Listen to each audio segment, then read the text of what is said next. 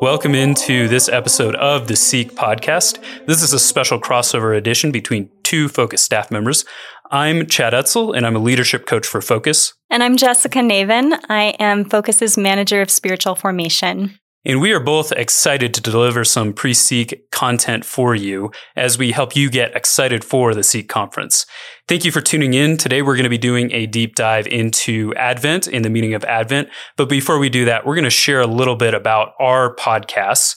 And one is mine. I host a podcast called Catholic, Single, and Flourishing. My goal is to help Catholic singles live a God-inspired calling today while also preparing for a permanent vocation in the future. Of course, I talk about things like dating, but beyond that, I also talk about things like how to live life. I had Dr. Sri on the podcast one time talking about the art of living in the Catholic single life. I had Jonathan Texera, who has the Wallet Win Catholic Money podcast, coming on and talking about a Catholic approach to money. And I also had an episode that I did pre-Seek last year where I talked about 4 lessons I learned going on a date at Seek. So many episodes for you to check out there. I encourage you to check it out either on the Seek podcast here or on my channel, Catholic, Single, and Flourishing. And my podcast is He Leadeth Me. It's a spiritual formation podcast for Focus staff, students, and friends. And so we cover a wide variety of topics, all related to the spiritual life. We have episodes on how to discern God's will and episodes on the saints. For instance, is Focus alumna Michelle DePong a saint? And just anything that relates to the spiritual life, helping people to pray, to enter into the liturgy, to grow in their intimacy with Jesus. And we found that this was a great opportunity to do a crossover because we felt like our audience had some crossover in themselves. And that's why we wanted to do this episode. And as we're airing this, it's in the general space of Advent, in preparing for Advent. And we wanted to get to the spiritual meaning of Advent, get behind the spiritual meaning of Advent, and also relate it to our lives, as well as give you all practicals. Because I think at times we look at Advent and we just kind of think of it, it's kind of like Lent. You know, you have the purple and it's like leading up to Advent, but Lent is oftentimes where we go all in. So we just felt like that this would be a great opportunity to give some spiritual meaning behind Advent and some practical ways that you can live out this Advent season as we lead up to Christmas. And in particular, Advent. Jessica, what do you know about the meaning of the word Advent? I think it means coming, doesn't it, Chad? Yeah, it does. It does. Good job. You passed that test. Thank you. The coming of what? The coming of Christ. Yes. And the Catechism talks about the coming of Christ in paragraph 524. It says, when the Church celebrates the liturgy of Advent each year, she makes present the ancient expectancy of the Messiah. For by sharing in the long preparation for the Savior's first coming, the faithful renew their ardent desire for his second coming. So breaking that down, coming, Advent means coming in Latin. And in particular, we're celebrating 2 comings. One, which is people are most familiar with, which is the nativity, the birth of Christ, his first coming. So we're reliving that, the centuries of anticipation of Jesus Christ coming. But we are also anticipating his second coming, which has not happened here in this world, but we are anticipating that through this season. So I think it's important just to have that situated and remember that as kind of the spiritual meaning behind Advent, because that helps us know how to prepare and how to live this. And I think that this is a really good way to look at the second coming of Christ by looking at the first coming, because we see all of these movies and books where the second coming is predicted and it's scary. It's predicted with lots of wars and different things. And Jesus does talk about that in the Gospels, but we can kind of be afraid and we can almost wish that he wasn't coming yet because there are people in our families that need to be converted and all of that. And so I think that when we think about the second coming, we tend to be afraid. It's something that feels very foreign to us and we're scared. And yet when we think about the first coming, we're just so joyful. And we think about God humbling himself to be a little baby, to be accessible to us. And so if we remind ourselves, when Jesus first came, there was such joy that entered into the world and he came as our humble savior, then we can be less afraid of the second coming. And I think that's an important point, is to have that joy or that attitude of that it's not just waiting, but it's anticipation. And really, one of the messages of Advent is this is how we live on God's timing. And we prepare, we anticipate, but we live with joy. So I think that's a fantastic point. It's not so much scary end of the world type of thing, but we are anticipating Christ coming with joy. And one of the ways that we really see that is through one of the gospel readings, and we're going to be diving into this. It's the second Sunday in Advent, and it's Mark 1:1-8. So we're really going to be taking that apart, getting the spiritual understanding of Advent through this particular verse. We're going to be breaking it into sections, so we're not going to read the whole thing right now. But I think what this does, having the spiritual understanding, then allows us to understand how this relates to our lives, how Advent and how God is calling us to live Advent in our lives, but then also practically prepare in our spiritual lives as well.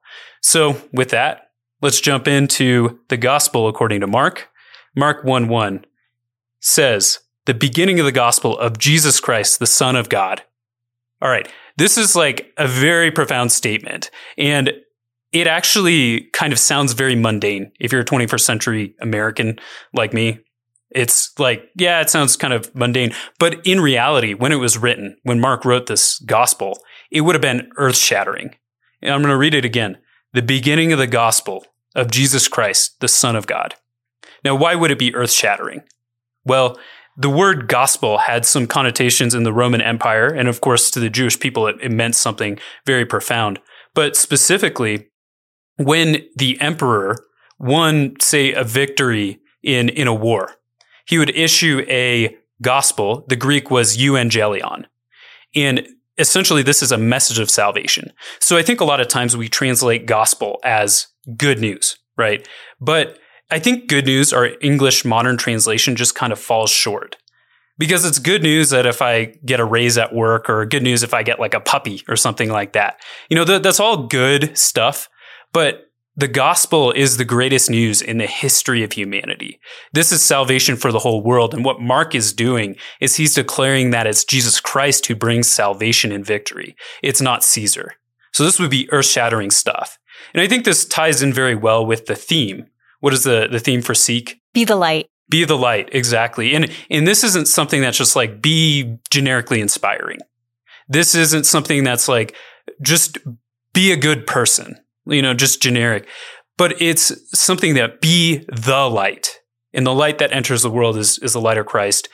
He brings the gospel. So being the light is being the light of Christ. This is proclaiming the gospel with our lives. So I think that's an important thing to remember. Mark 1:1, this is really at the heart of Advent, that the gospel is coming. The message of salvation is coming. And then in addition to this, there's a Jewish understanding of the word euangelion, the word for gospel. And that's something that we see in the next couple of verses. In Mark 1:2, it says, as it is written in Isaiah the prophet, behold, I send my messenger before thy face, who shall prepare thy way.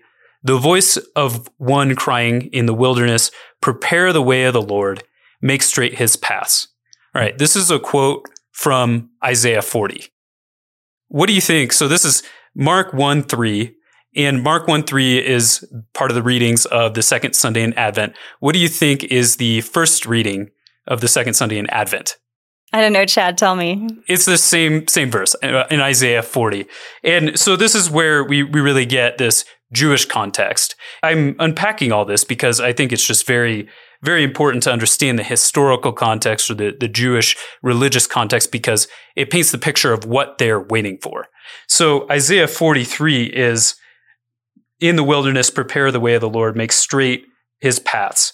And what you see, and I'm not going to read the entire passage, but you see later in Isaiah 40, verse 9, it says, go up to a high mountain, O Zion, herald of good news. Lift up your voice with strength, O Jerusalem, herald of good news. What do you hear there? Good news. You hear good news here, and it's the gospel. It's the same word as the gospel here. That's euangelion. So with that, there's also this next part here. Behold, the Lord comes with his might, and his arm rules for him, and his recompense before him. So here's a declaration. A herald is singing the good news, singing the gospel coming, and it's in the context of God being present to his people, God coming to his people. So that's really the Advent here. We're getting to that point where the announcement of the gospel is here and God is coming to visit his people.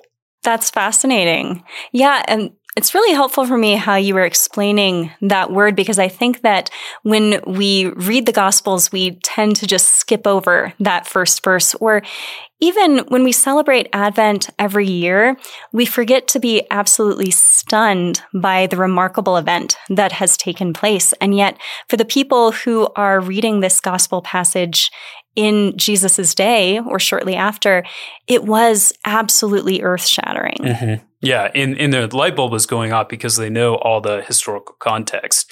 And in particular, there's the prepare the way of the Lord. So here's this, as we're entering into Advent, we're preparing our hearts for the coming of the Lord. One of the things that I want to highlight too is just how does this relate to our lives? And I think there's many good things, as I mentioned, like, getting a puppy for Christmas or whatnot. There's good things in the world, and we should celebrate those good things.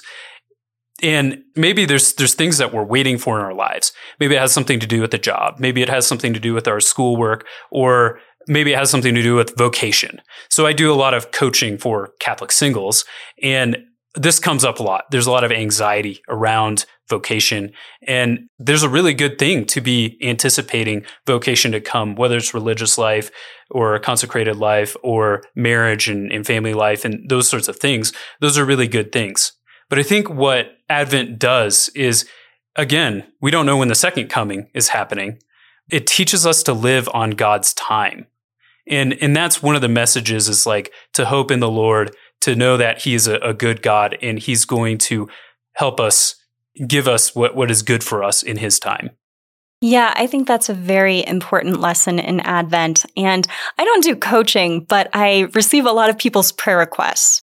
And I think that one of the most difficult prayer requests that people give me is just, I want to be married and I haven't found the right person yet. Mm-hmm. And so it can be really difficult to be joyfully waiting when you just wish that you were in your vocation. And yet we have the temptation to live in the future. And every time somebody goes on a date, to think, well, maybe this is the person. The temptation there is to not be living in the present moment. And the journey of Advent is part of the gift. We are not able to receive the gift at Christmas unless we've prepared our hearts through Advent.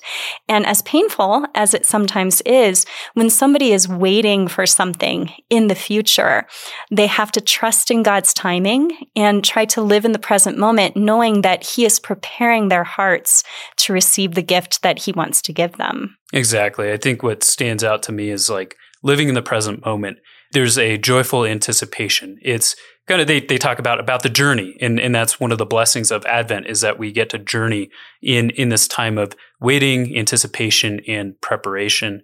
I think one of the things, as I've done coaching and talked to people about this, a couple of different temptations that people go, one which is becoming overly self-reliant, which is like, I gotta ask every woman out that is single, and you're really just trying to have that mentality that can cause a lot of stress and a lot of anxiety. In addition to that is the flip side, where it's like over spiritualization, which might sound a little bit funny being on a spiritual podcast, but there's this part of, oh yeah, God's going to take care of it. He's just going to bring me that person when his time, I don't need to do anything.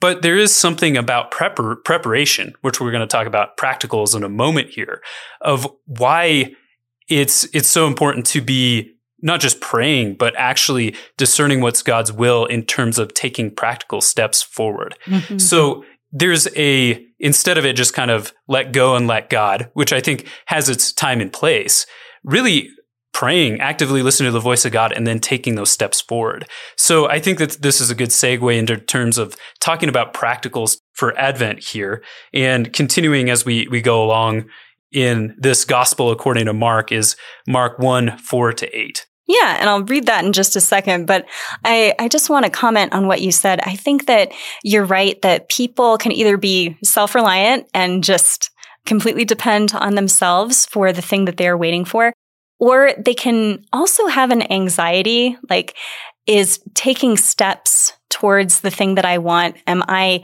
not waiting on God? Am I not trusting in God to do things? And you're right, it is an over-spiritualization, or perhaps it's not an over-spiritualization, but they're not cooperating with the grace that God is giving them. Sure. And so it's a really important thing to take those steps to actively cooperate with God's grace. And so that is part of the way that we prepare for the coming of Jesus at Christmas. So let's see, you said Mark 1-8? 1, 4-8. 4-8, okay. John the Baptizer appeared in the wilderness, preaching a baptism of repentance for the forgiveness of sins. And there went out to him all the country of Judea and all the people of Jerusalem. And they were baptized by him in the Jordan River, confessing their sins.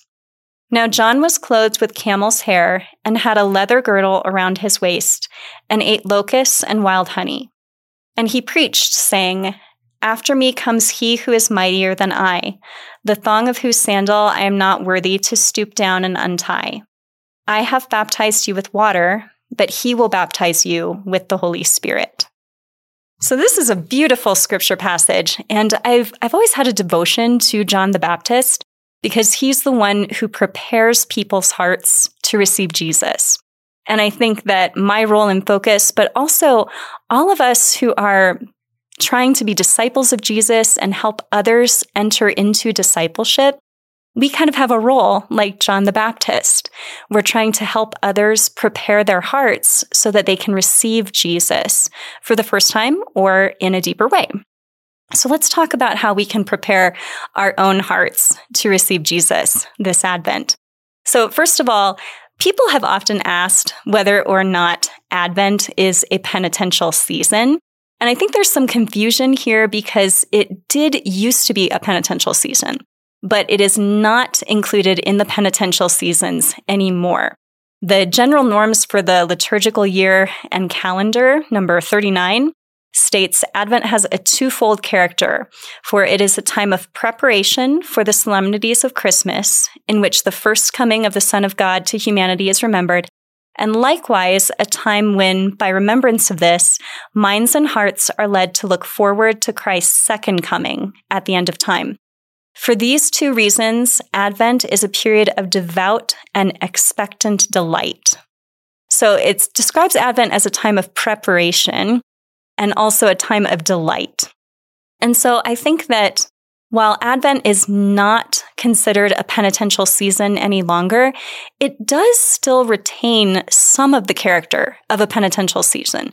For instance, the priest is wearing purple. We're not singing the Gloria. But even though it's not technically a penitential season, penance is a great way to prepare our hearts for the coming of the Lord. Yeah, and I would add into that, we have John the Baptist appearing in the wilderness, preaching a baptism of repentance for the forgiveness of sins. So just as you're saying with John the Baptist, he is the one who brings Christ in the world. That, I think, is a very fair point, that one of the ways we prepare our hearts, like John the Baptist, is engaging in repentance for the forgiveness of sins. Some people in Focus know that for 3 years, I discerned my vocation with the Poor Clares. So I was in a monastic community. It was a cloistered community. And something about the Poor Clares is that they're Franciscans, so they're kind of like Franciscan Carmelites, if you will. But part of the spirituality of the Poor Clares is joyful penance. And they always put those two words together, joyful penance. And when a postulant is requesting to receive the habit, there are certain things that she says, and it's a script that's written out that's been used for hundreds of years. And she asks the abbess to admit her into the community to do joyful penance, although she is unworthy.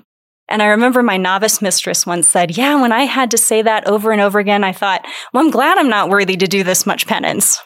But I just loved that joyful penance was part of the Poor Clare spirituality, because we don't often think of penance as joyful. Right. And yet it is, because the heart of penance is conversion, which is turning towards Jesus.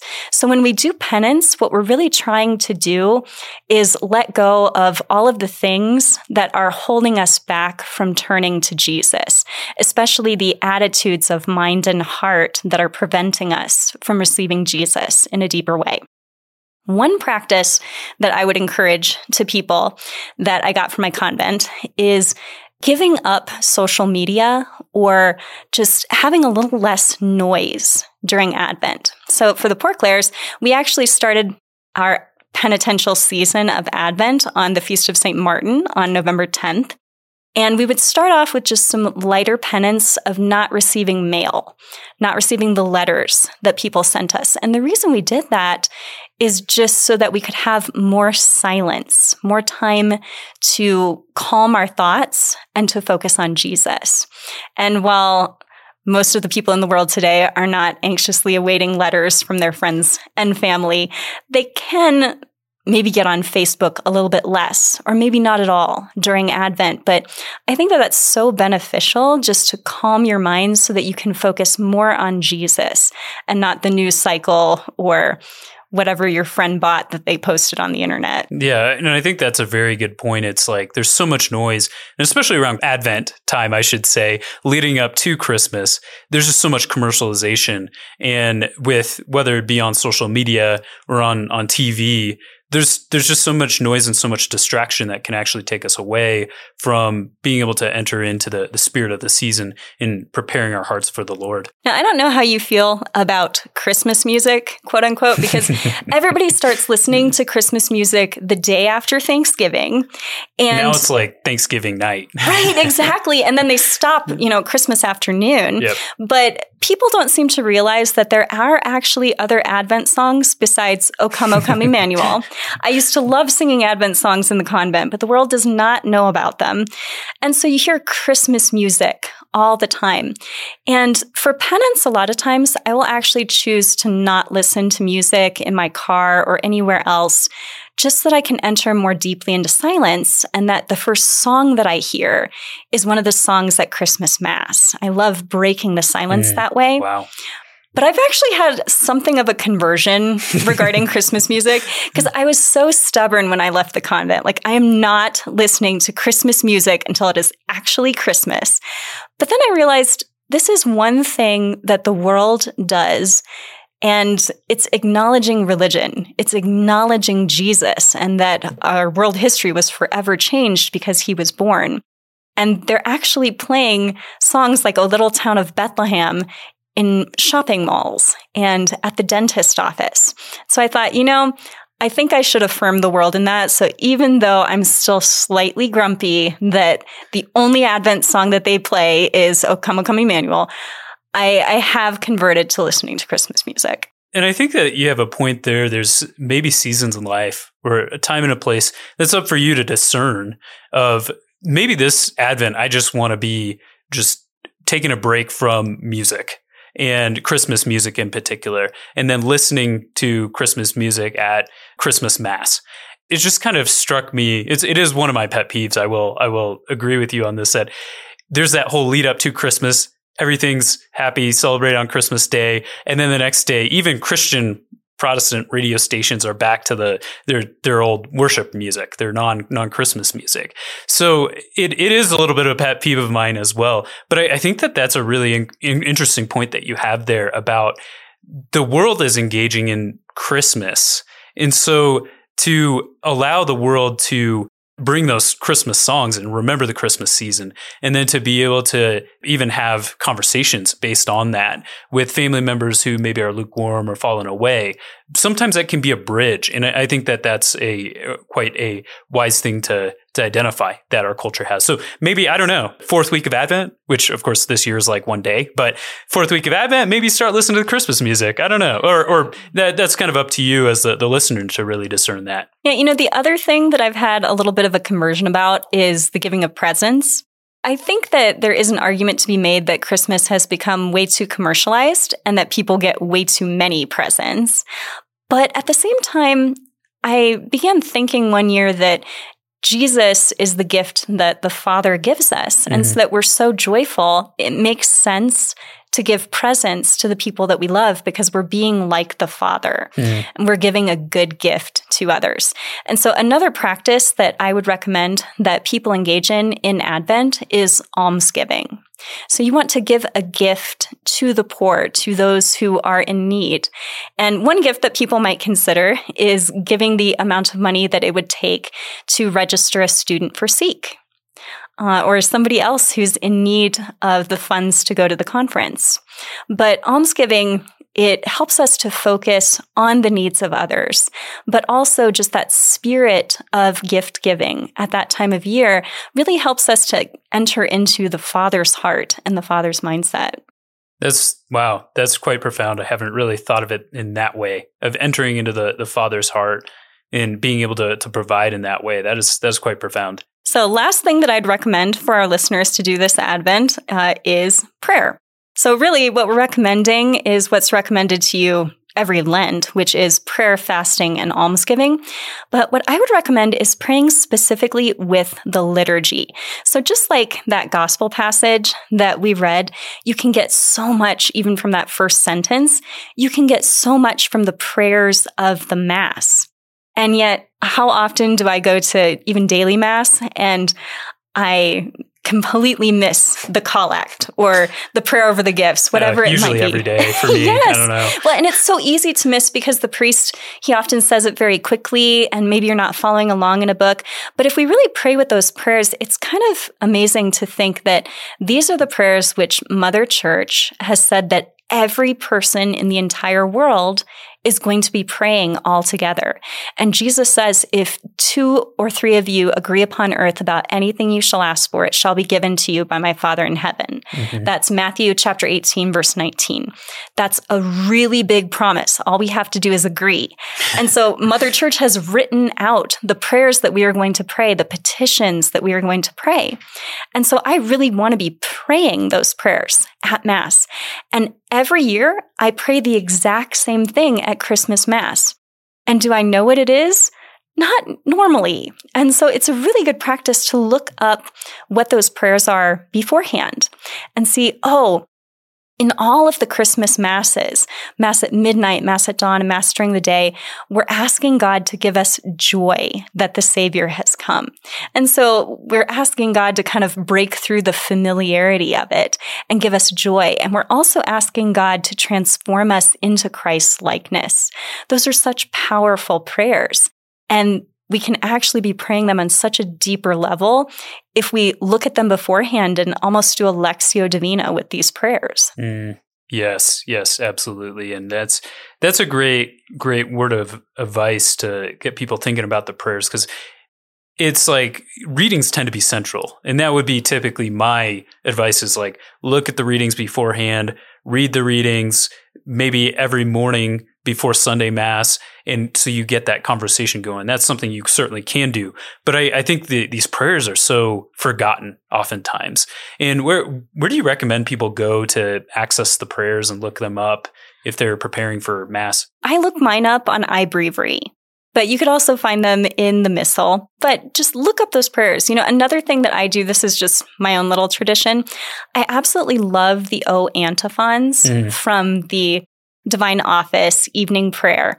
And when you get to a certain date in December 17th, then the Canticle of Mary has an antiphon before it that's related to salvation history. And it is referring to the Lord by a certain title from salvation history. And it always starts with O. So the first one is, O wisdom, O holy word of God. And you get into O lawgiver when the people are at Mount Sinai. And eventually you'll work up to O King of Nations. And then the last one is O Emmanuel. And so every year I like to pray with the O antiphons and kind of pick which one is my favorite for this year. What's my theme for this year? And in my convent, we used to theme the food every day according to the O antiphon. Wow. So it's really easy if you're trying to pick food for O King of Nations. You just do international food.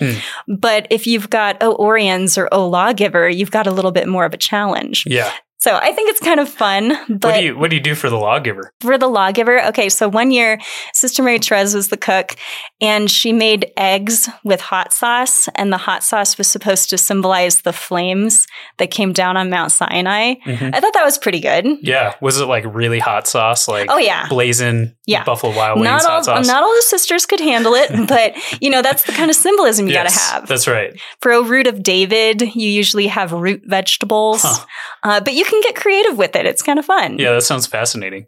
So in order to kind of sum up the practicals, what do we have? Some form of penance.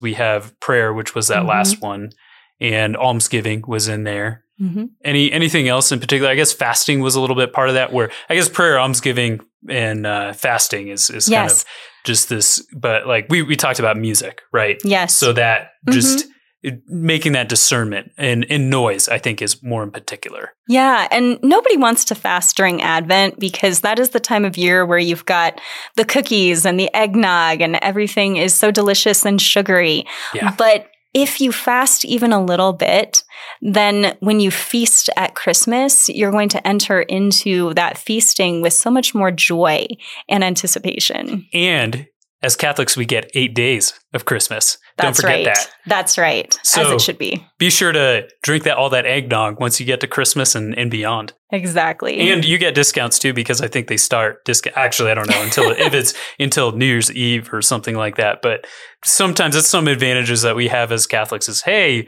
joke's on you, secular world. We're still celebrating and we get this discount candy. I never thought about it that way, but that is a very good point. Awesome. Well, thank you all for tuning in to this episode of the Seek podcast.